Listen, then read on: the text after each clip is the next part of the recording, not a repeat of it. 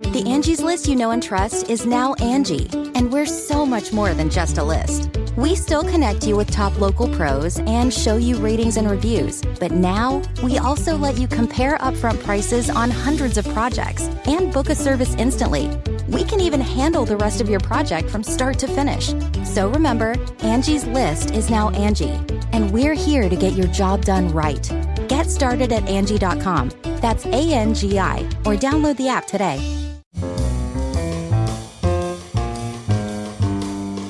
It's Merriam-Webster's Word of the Day podcast for July 14th. Brought to you by Merriam-Webster's Unabridged Dictionary Online, America's largest dictionary, now continuously updated. Learn more at merriam-websterunabridged.com. Today's word is éclat, spelled E-C-L-A-T. There's an acute accent rising to the right on the E. Éclat is a noun that means ostentatious display or publicity. It can also mean dazzling effect, brilliance, or a brilliant or conspicuous success, or éclat can mean praise or applause. Here's the word used in a sentence by Louisa Thomas from New York Magazine. A woman, a hostess, could play an important subterfuge. She could serve dinner with éclat, put people at ease, and spice the conversation with the wit that obscured the politics in political discussions. Éclat burst onto the scene in English in the 17th century.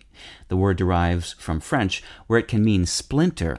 The French idiom voler en éclats means to fly into pieces, as well as burst. Un éclat de rire means a burst of laughter, among other things.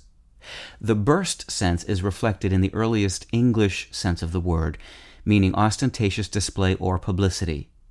This sense found its own idiomatic usage in the phrase to make an éclat, which at one time meant to create a sensation.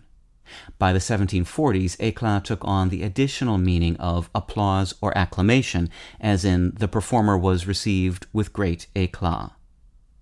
With your word of the day on this Bastille Day, I'm Peter Sokolowski.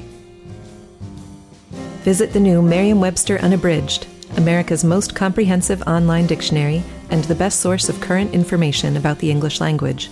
Get started today at merriam-websterunabridged.com.